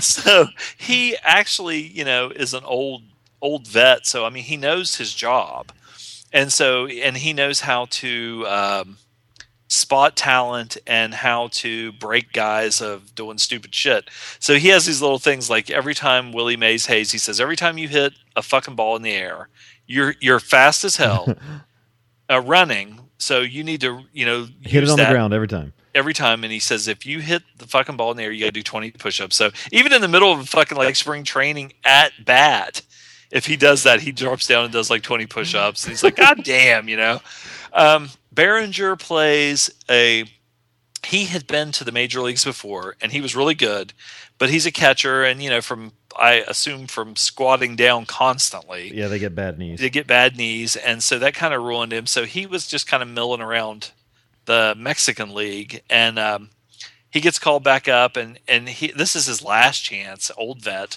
and he's kind of like trying to not sell the fact that his knees are killing him, because the Lou is like, how's the knees? And he says, oh, great, yeah, you're not bullshitting me, are you? And he is, of course. So you have the Willie Mays Hayes. You have, oh, goddamn, when was it Serrano? Serrano was the voodoo guy. When he first shows up, like when they're all showing up in the parking lot and the coaches and managers are standing there watching the guys show up, when he shows up, he's this huge. Is he the guy that does the commercial that has, he's got the voice is like, he was on that show. Serrano. I don't know if they're like Navy SEALs or Dennis whatever. Haysbert is his name. He's got this great voice, real deep voice. Oh, shit, that is him. Yeah. He looks a lot different. And he shows up, but the thing is, he's got black pants on, black shoes, a black trench coat, and he's got no shirt on, and these big black sunglasses, and it's like he's the most fucking intimidating looking motherfucker. Then in the locker room, he's got all this voodoo shit, but that shit's funny. The voodoo shit's funny. Yeah. But the one thing that I thought was really funny is he'll be like sitting there doing curls with an Olympic bar and nothing but his jock strap. He's got like this black jock strap, and he just stand there. And when the female owner comes in, I like when she just like walks around and like smacks his ass or whatever. She just stand there like looking him up and down, and then smacks his ass. And when she comes in there and Luke comes out of the shower and he's old and fat, he's completely naked. And she goes, "Shouldn't you put a towel on or something?" He goes, "I'm too tired to run in the shower, and I'm too goddamn old to be embarrassed." And so he just stands there talking to her with his dick out, which is pretty funny. I never understood. Well, I guess I understand. Like if a woman comes in the locker room, trying to cover yourself up, but I'd just be like, fuck it. Yeah, that was his thing. He said, he's like, "We're out of towels and I'm too old to go diving into lockers." Yeah. She just starts, she's trying to make them worse and worse and make them lose and make them disgruntled so they won't give a shit. So they take away their jet, that they fly on and put them on this old shitty prop airplane, which Willie Mays Hayes, I didn't notice this until I watched it this time. He's sitting in this seat on this shitty airplane, and the seat has like duct tape wrapped around the top of it to hold the sponge shit in. And they're like reading these old crappy comic books. like fucking Behringer. Classics Illustrated. They're trading Classics Illustrated comic books. They throw in the like a love interest thing between Behringer and Rene Russo, which it didn't hurt it to me. Yeah. The only thing that I didn't like about that, I thought it was stupid a couple times, where nobody in this world that they live in must lock their doors, because Behringer follows her to her house, what he thinks is her house. Now I could see this happening because he thought he was just getting on the elevator and going to her floor. Yeah. But this is a real fancy place, and the elevator goes right to the person's apartment. It opens. It's the person's front door. As soon as the elevator door opens, you're in their apartment, and he's in this guy's apartment, who is her soon-to-be. It's her fiance. Yeah. And they have her and Behringer have a past, which is kind of like I said, they could have dumped that, but it does add to the story. It doesn't really take away from it that much. Yeah, it's the Bull Durham, Susan Sarandon, and Kevin Costner kind of. Although she wasn't as big of a hoe as Susan Sarandon. I love Susan Sarandon in that damn movie. She was a fucking weirdo. She was a groupie fucking. If she was in wrestling, she would have been a rat. Okay, let me tell you. I've been to see the Durham Bulls quite a few times. She never shows up. She's never shown up once, but I can't imagine the kind of people that would actually hang around Durham Bulls Park. Yeah, and be a groupie to the Durham Bulls. Okay, yeah, there's no houses within walking distance that would be decent, by the way, to Durham Bulls Park. But yeah. It doesn't look like, it's not this quaint southern town. It's industrial, like Lucky Strike, old industrial area. Well, I like the locker room scenes. Mm-hmm. I like the interaction between Serrano and the Gaylord Perry guy, because he's like a big Christian. And I also loved when I think they were on the airplane, and he's always busting Serrano's nuts about Jesus Christ, and he says something like there's a lightning storm, and they're flying through it on this twin prop piece of shit plane, and the lightning's coming like right down around the plane, and everybody's like crossing themselves and like scared to death. Serrano fucking crosses himself, and that guy who plays it's Eddie Harris, Chelsea Ross is the guy that plays him, the Gaylord Perry guy. He looks over and he goes, it's not going to do you any good now, or something like that. And he knows. He said he knows, like, I'm talking about Jesus, but the whole time he's saying that he's reading a Hustler magazine. Which I think is pretty fucking funny. And Joe Boo was pretty fucking funny. The voodoo guy who has a big fucking reefer in his mouth. I guess that was I thought it was a marijuana. I don't know. It might have been. Yeah, they didn't say. It was if it was a cigarette, then it definitely was hand rolled. I thought it was a cigar, but he it was funny when they first introduced him, because when they first introduced all the players, and you see like, oh, you know, he's shitty, and he comes up to bat, and the guy throws him a couple pitches, and they're flying out, like denting the scoreboard, flying into the trees, and he's like, so what's wrong with this guy? And he's like, all right, that's enough. Throw him the curve, and it's like, woof, like he can hit, yeah, it's like he can hit the broadside of a barn if it's like anything that's like a curveball. Oh, awesome! And what's funny, he gets pissed off at he like looks and says, "God fucking damn it!" You know, he gets so pissed. Now, there's a quote I put down, and I'm trying to remember who said this. The quote is, "Look at this fucking guy." Who said that? Because it made me laugh when they said it. God. About look at this fucking guy. It was when they were. It was during spring training, or during the camp. Was it when Ricky Vaughn comes out with his hair all fucking hacked up? And it must have been. He looked so douchey at that with his fucking. He had this cuff earring, this ear cuff. Oh, that's awful. With a peace sign dangling off. It's like, Vaughn, we wear caps and sleeves in this league. But I like the Wild thing. I remember I posted a picture on Gentleman's Guide to Sports. This guy that when the Pirates won, when Clemente was there in the early 70s, I think it was like 70, 71 maybe. Steve Blass, he was like my favorite player. Him and Manny St. Guillen were my two favorite players for the Pirates. And Steve Blass was this great pitcher.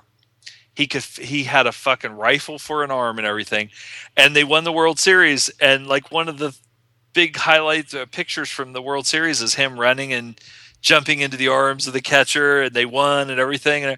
But then the year after that, he's one of these guys that he got like a mental block. Oh, and all of a sudden he would throw it everywhere. He needed to throw the puff ball.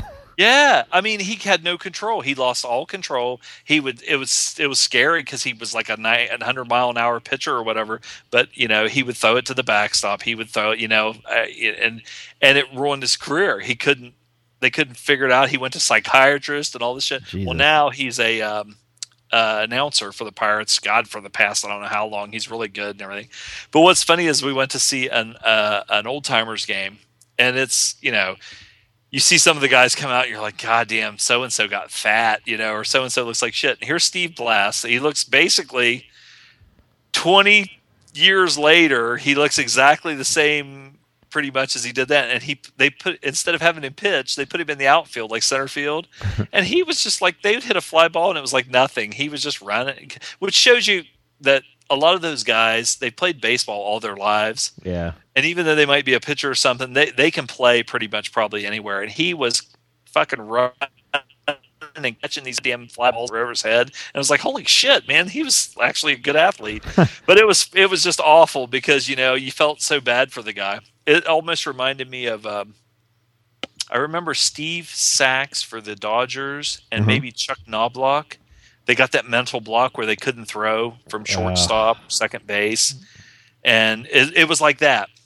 But anyway, Ricky Vaughn is sort of like that. Now, Lou kind of figures out why he is the way he is. And that was kind of cool because they could have just went with him just being like, you know, not having a lot of control. His character was good.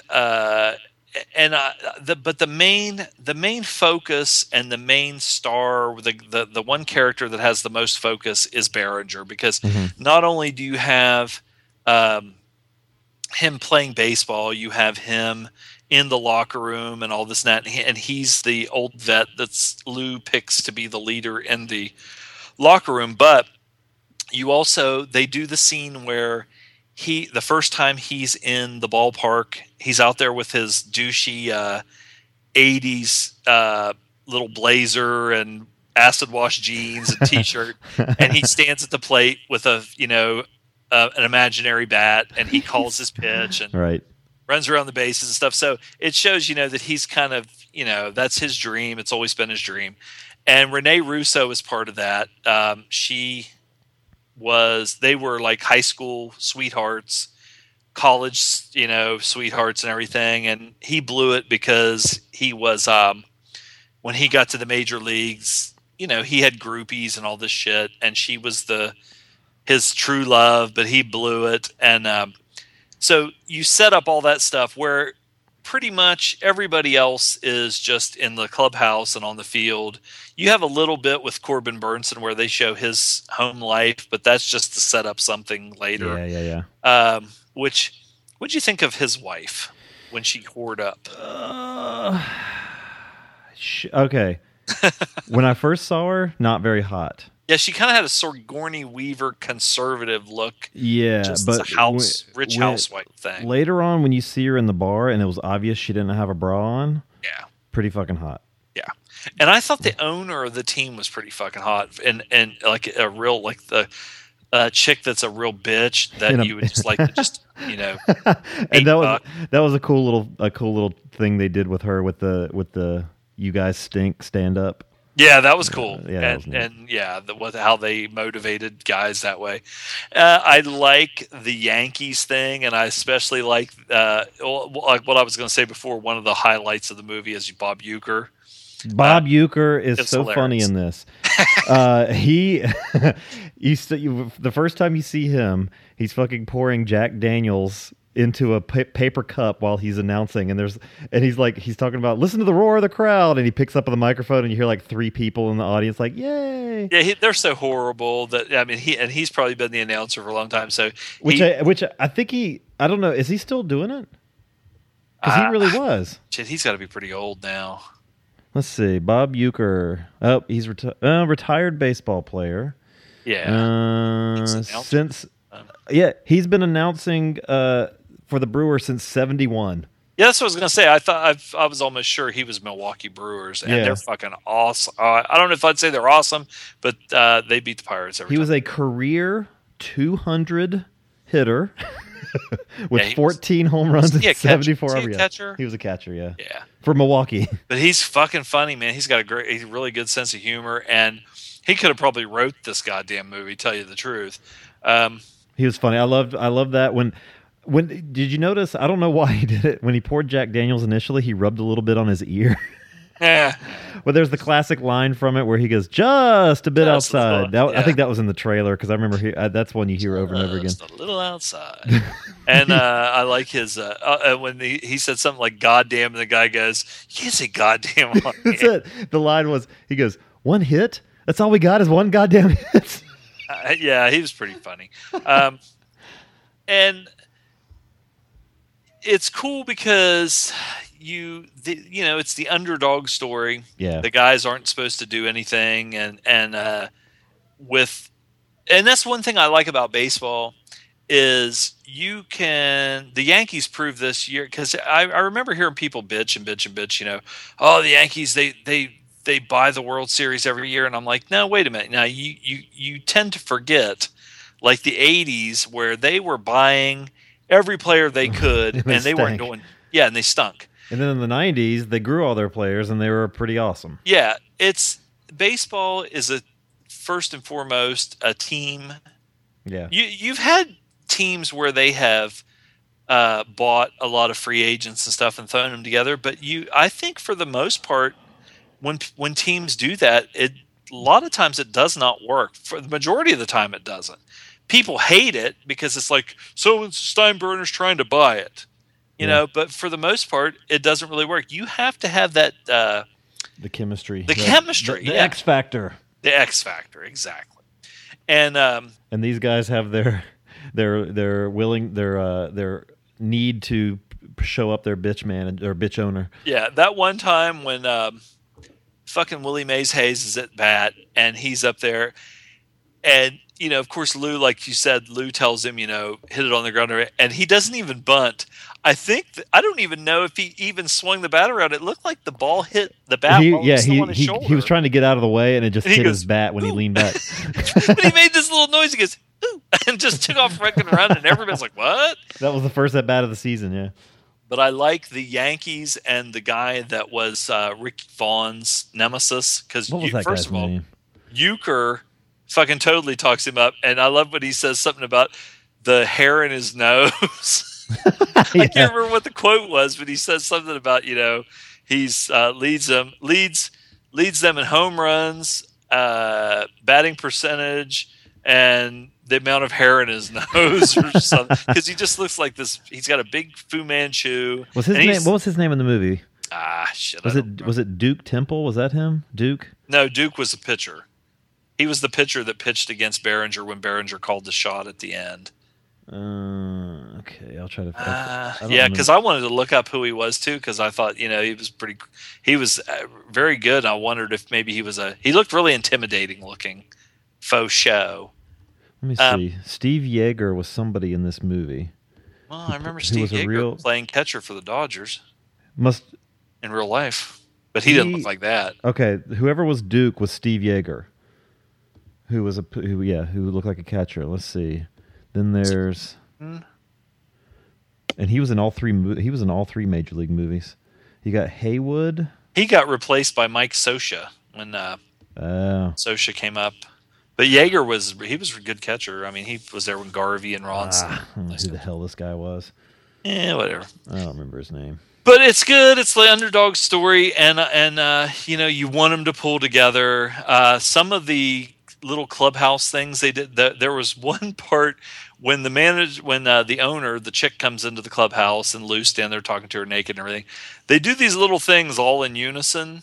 Like when they did it's not the middle finger, but when you take your your ass thing, the G-rated middle finger where you like slap your elbow with your hand and raise your fist in the air. Like almost like fucking. It was, and then when they were sitting in the dugout with their rally caps on, and they did that thing where they crossed their legs one way. Then they clapped and crossed them the other way. They all did it in unison, which was funny and looked cool. But anyway, what do you think of? What's some of your impressions of major leagues? I'm glad you mentioned Euchre because he's always been my favorite part of this because I love how smart ass he is about it, and it's just a fun movie. I'm always glad when they do these that when they pick a team, like an older team. I don't know if this movie would work if they picked a team that was like, you know. Well, of course, they needed the storyline that they hadn't won in 40 years. But, you know, if it was like a movie about the Arizona Diamondbacks or the California Angels, I don't know if it would have quite the impact. Yeah, you needed that industrial town. Yeah. Kind of like, you know, people were like, ew, Cleveland. Bleh. It's a lot of it is just funny clip after funny clip. Probably, I wish they did a little more baseball and a little less Behringer, what's her face? Renee Russo, yeah. Their storyline wasn't phenomenal. They definitely didn't have the chemistry that Sarandon and Costner have in Durham. But you know, it's serviceable, and it's just a little, you know, it's a dirty mouth little comedy. It's just funny. I know it's comedy classic. Oh, the with the airplane, I laughed when they're having a conversation, and in the background there's like a handyman or something. He's putting duct tape on one of the propellers of the plane. Oh God, yeah, that thing was what a piece of shit. And then they got on that fucking shitty bus. That's when he was like, I don't dig songs of Hiawatha. Now, I know because this movie was so good and so popular, I am 100% that I saw Major League 2, but I don't remember anything about it. And it seems like, okay, this was 89 and that was 94. Like maybe it came a little too late. Let me see. Major League 2 was 94. That was also that was all three of them again: Charlie Sheen, Tom Berenger, and Corbin Burnson. Snipes wasn't in it, right? Omar Epps plays. Haysbert was in it again. Yeah, Omar Epps was Willie Mays Hayes. I think I have seen that. I don't remember it. There's somebody in it named Allison Duty. It must not have been very good because I don't remember anything about it. It also has Steve Yeager as Coach Duke Temple. I've heard the third one is a piece of crap. Corbin Burnton's in it again. Haysbert is in it again, and that's it. Yeah. Serrano is Haysbert. Doesn't even look like they have any of the other guys. Rube Baker. Back to the Miners. Is that what that Back one's to the Miners. I heard that one's a big turd. It looks like a fucking... I need to watch it. Burnson's hair is just... It's got Scott Bakula. How bad could it be? I like Bakula. Well, yeah. Maybe. This is kind of like in the same vein as a movie like Necessary Roughness. There was a time like, I don't know, it feels like a movie of its time.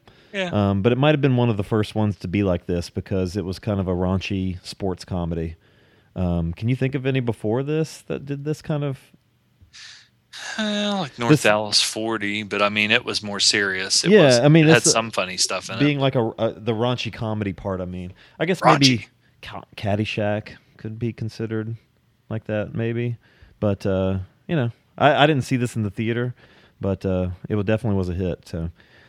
So let's just get in our ratings here. Oh, this one I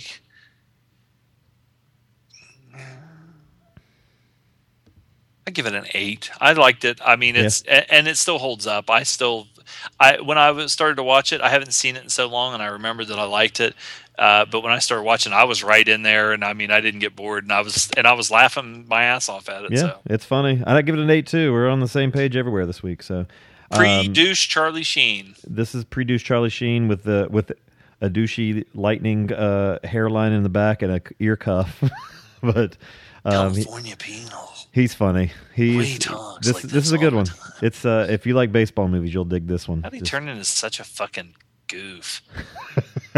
And he thinks that he's still being cool or something. He's bridge. I mean, he's just.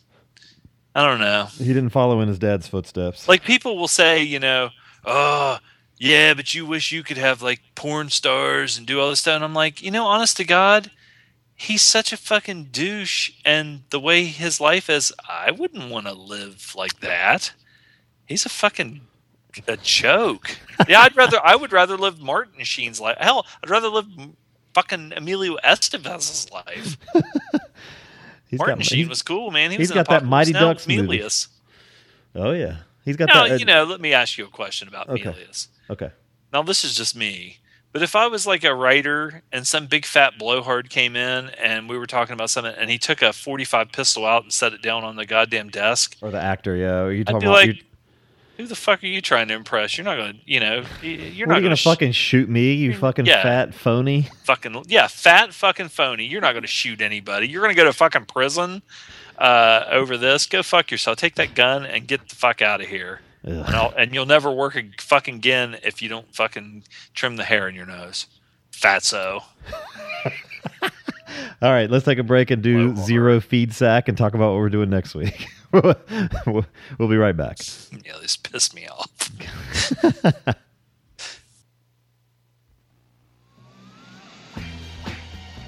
Hello, this is Kenny B. This is Tom KW. And we are two of the hosts from the Podcast on Fire network. You want Asian cinema in a podcast?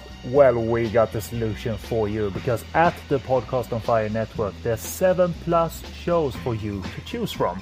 You want Hong Kong action cinema and audio commentaries? We got that. You want dirty Hong Kong cinema? We got that. You want the eternal question, what's Korean cinema answered? We'll answer that. The flagship show Podcast on Fire covers classic Hong Kong cinema, everything from Bruce Lee to Jackie Chan, John Woo and Jet Li, featuring in-depth discussions with an aura of fun. This is your primary stop in the podcast world for classic Hong Kong cinema. So join me, Kenny B, and Tom KW, and a cast of thousands at podcastonfire.com. Also available on iTunes, on Stitcher Radio, and come chat with us on the Podcast on Fire Network Facebook group and on Twitter at Podcast on Fire. Podcast on Fire Network. It's Asian cinema in a podcast.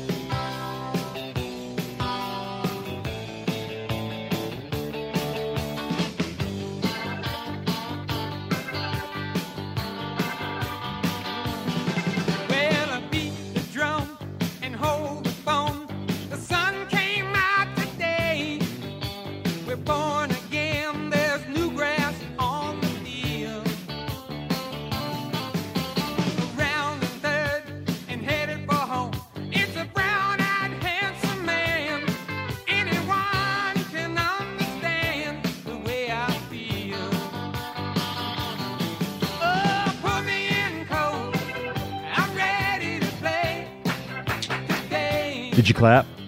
I just did on my slap my leg. You can't help it. Yeah, the fucking John Fogerty, man, that's a hell of a song. I love his fucking voice. Yeah. Oh, I was a huge Creedence fan. All right, we got no feed sack this week, so Keep them coming. keep them coming. Yeah, I mean, not coming. or something. I don't care.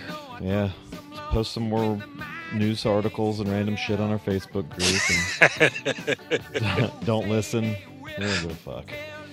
So next week on the show, so somebody posted something on the Gentleman's Guide group. About movies? Weird, oddly enough, they posted about movies. The 10 great overlooked films from the 1970s. So I kind of wanted to pull something from this for our show for next week, because I totally ride their coattails. But I came across the movie. They mentioned the movie The Outfit from 1973. John Flynn directed, Robert Duvall, Karen Black, all those fun people. Jodan Baker. Jodan Baker.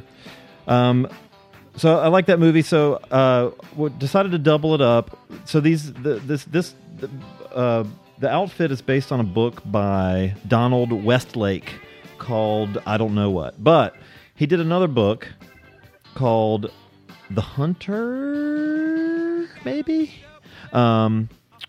But basically that was made into the film Point Blank with Lee Marvin that I saw recently. So I think this will be really fun to talk about. So next week we're going to do a Donald Westlake double feature. 2 movies based on his novels. Point Blank from 1967 and The Outfit from 1973. So that should be a fun show. We invite you, fair listeners, to send us feedback at some point. 206-339-1600 or silvagoldpodcast@gmail.com. And you can find us on iTunes, and you can find us on Stitcher, and you can find us on our website at silvaandgold.com, and you can join our Facebook group at facebook.com/group/silvaandgold. And that's about it for this week. Zom, you got anything else you want to add to this travesty? Nah. Travesty of justice. Still a baseball fan after all these years, so like talking about the movie. So had a fun show, and hope you guys enjoyed it. And send us feedback with your favorite baseball shit or something, or do something. Get out and go see a fucking game. Yes, I'm gonna try to do that very soon. Yeah, me too. All right. So until next. It's got to warm up here, man. It's fucking still been really chilly. Yeah, it's been in the 40s at night here. So yeah, fucking been down the goddamn 20s still. I came home this morning and it was ice on my or frost on my fence. Jesus. And it's almost May. What is going on?